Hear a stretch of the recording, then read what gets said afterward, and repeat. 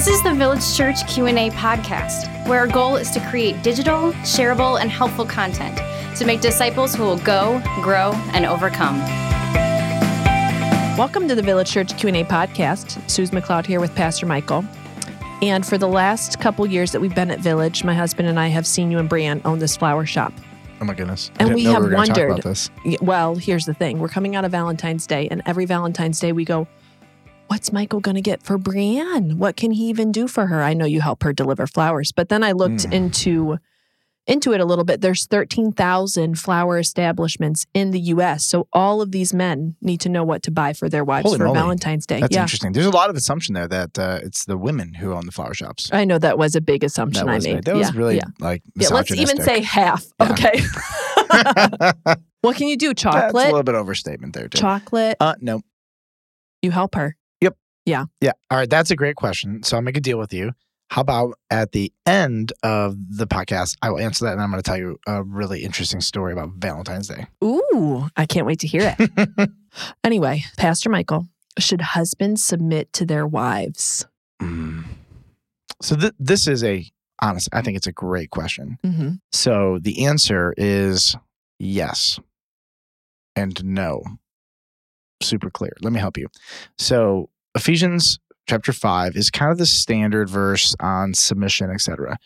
Wives, submit to your own husbands. And so we know the answer to the inverse question, should wives submit to their husbands? Well, the answer is yes. Now we have to define that. That's a different podcast. Mm-hmm. So right before that, though, it says, submit yourselves one to another. So whatever submission means, there is a sense in the Bible that there is a way that I submit to one another, including my wife. I would put this under the principle of mutual deference, or putting other people's needs above your own, or thinking more highly of others than you do yourself. And so it's this principle where I posture myself in a way that really puts her needs above my own. That's like mutual submission. But I think the question that is actually being asked here is not the mutual submission category. The question is there ever a universe where my wife is the spiritual leader of the household? Yeah. Is there ever a time when I just submit to her, period? And so here's one. Let's say you and your wife are fighting. Well, if her position is consistent with the Word of God, then I'm actually required to submit to my wife, who is submitting to the Word of God. Right. So I would submit to my wife in that circumstance. When my wife asks me to do something, I'm going to submit to the request if it's not sin, because my job and posture is to sacrifice myself out of love for her. But let's get to let's even go deeper here. What if you have a wife who is a believer, but a husband who is an unbeliever? Should the wife submit to the leadership of the unbelieving husband, or should the husband submit to her? This is so tricky. Because there are, in fact, I know a handful of listeners right now who are in this circumstance. And I think there's a couple ways to look at this. The book of 1 Peter addresses wives who are married to unbelieving husbands. Yes. And Peter says, okay, forget about authority structures for a moment. The absolute most strategic, God-ordained way for you to win your husband to Jesus Christ is to live a quiet, submissive life, meaning not that you don't talk, meaning you are not argumentative, constantly in his face. Like, there is something about the quiet, non-argumentative, supportive, affirming, encouraging spirit of a spouse that when you take that posture, for whatever reason, God is more likely to intervene and save the husband when you do that. It's counterintuitive because the flesh of most wives is to nag, attack, go to church, shame. Why don't you do this? Your kids need you to be the spiritual leader, etc. So I grew up in a home where my mom was a believer before my dad was, I think for 8 or 9 years. And my mom was the spiritual leader in the home. And if my dad at that time had set the spiritual pace, my mom should not have submitted to that spiritual direction. And so when it came to spiritual leadership, she was the woman. And so she was the spiritual leader of our house. And that was appropriate, and it was good, and it was right. I think whenever you get a Christian non-Christian, like a mixed marriage, spiritually speaking. Yeah, that's tricky. You really got to give some More than tricky, individualized yeah. like attention Right. to each of them. You have to hear their story and be very sensitive to them. But by and large, there are circumstances where husbands should submit to their wives. Generally speaking, in mutual submission, mutual deference, putting their needs above your own.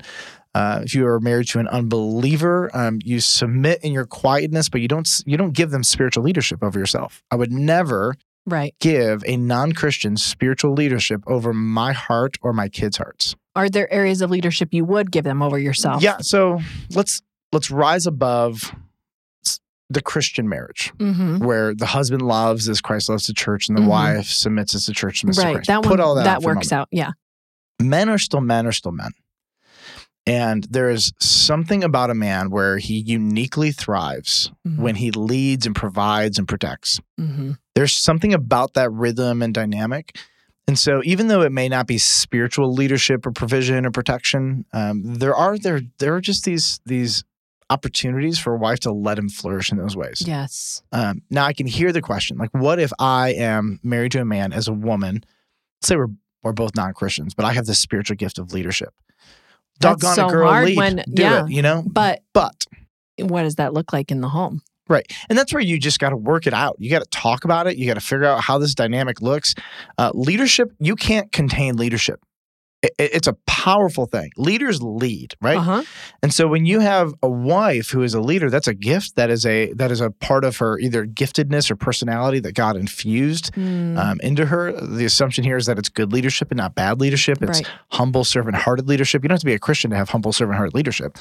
And so when you're in that kind of marriage, you got to talk about that. You got to figure out what this actually really looks like. We have been talking about this a little bit in our home, my husband and I, because we are wired so differently. You're like opposites. Yeah, we couldn't great. be more opposite. But I find us, because we talk a lot, we continue to get on the same You page. talk a lot? No. Or you talk a lot? No. Come on, Michael. Yeah. No, we both we analyze and go into things. So one of the things though that I've noticed is I am a communicator, just like constantly about every little detail. But something I can see in myself if I'm not careful is I can micromanage everything he is helping lead in. So I could pick apart the way he's leading and hurt him. Right? Yep. He can come. He came in the room the one day and told me something that happened, and I've in my head sometimes I step outside and I see these two responses. One is that huge disappointment and just verbalizing that, like, I can't believe you did that. Why would you do that? The other is actually putting myself in that moment and going, I could have done the same thing. Yep. You know. And I think as a wife, when we're really strong personality wise and we know a lot, and we think we know a lot. It can be hard not to just speak it constantly. And then it does back our husbands into a corner, and that's unfair. Yeah. Whether or not your husband is a great leader or not, no husband wants to be backed into a corner. Yep. They do not want to be made to feel small, Right. which is why I love at the end of Ephesians 5, this applies to Christians and non-Christians. This is human nature is what Paul's Yeah. getting after. Husbands, love your wives. Wives, respect your husbands. Yes. And so one of the best things that a wife can do is just learn to communicate and make him feel respected. Like the man may not need to like be the one who gives spiritual direction to the entire house to feel respected. Fine. But a wife, especially a good leader, if you're a great leader, you should be able to lead people from point A to point B. That's what leaders do. Well, lead him from not respected to respected, right? Take leadership over respecting him. And I think that's empowering, though, as a woman, to be able to give that to a man is a Right. gift. It's a Right. gift from a sound mind. Yeah. Let me talk about, can I just talk about one aspect of this? Yes, so please. in my marriage, my wife is great in this area. We don't have a problem per se. Younger years of marriage, we definitely did. I mean, we duked it out and had some good fights, but you got to. we got to. You got to work it out. And we're both strong-willed, personalities. So, but I defer to her constantly. So there's a couple areas of our life that she just has leadership in, and I'm comfortable. And I don't mean to make any of these big or small. These are the first ones that came to my mind. Our kids' physical health and going to the doctors, like she is on it. Their medications. Honestly, I don't ever really think about the food in the house. Yeah. Until it's not there. And then I'm like, where's the food? Is anybody shopping in this place? No, but in terms of money, right? Yeah. I control all of it. And I pay the bills and figure stuff Right. out. Right. But I don't touch her flower shop, right? She doesn't touch the church stuff. So we have That's spheres, good to know. right? But we have spheres, Right. and she's in charge in those spheres, and I defer to her and I submit to her leadership in those things. But that's a decision that we've made, and so I submit to my wife on a regular basis. But really, what Paul, I think, what he's getting after is that in the spiritual realm of things, that the posture of the Christian woman is to let the husband lead spiritually and promote that through respect. And the husband's job is to die to himself, to love her and to serve her and to cherish her and to nourish her as Jesus does the church. And there's something about this posture. Forget about leadership gifts. Like your leadership gifts have no bearing on submission and leadership in marriage. You don't have to be a good leader to die, right? There's some incredible, awesome men who love their wives and they're not good leaders anywhere else. Leadership, it's just interesting how we process all this stuff, but they love their wives. They lead their wives through sacrifice. And I would just say sometimes a husband needs to submit to his wife, but in the home, God has established an order. Yes. And the order is really, really important. And the 1 Corinthians 11 talks about God is the head of Christ. Christ is the head of man. Man is the head of woman. And that's okay. That is a good, God-ordained biblical order. Every couple's got to figure out what that looks like. The end result is husbands should leave feeling respected. Yes. And wives should leave feeling loved, nourished, and cherished. And let's just stop thinking about what the other person's job is supposed to be. Your job is to love me. Because if I think, I think about that, if I'm focused on my husband's job is to love me, then I'm like, what can I get out of this? And then I forget how to respect him. So if we just focused on our own hearts, wouldn't we be in such a better place? Yep. Okay, so now back to my question. What did you do for Brianne for Valentine's Day? So Valentine's Day, kind of just like, I don't know, it's not your holiday. It's not our holiday.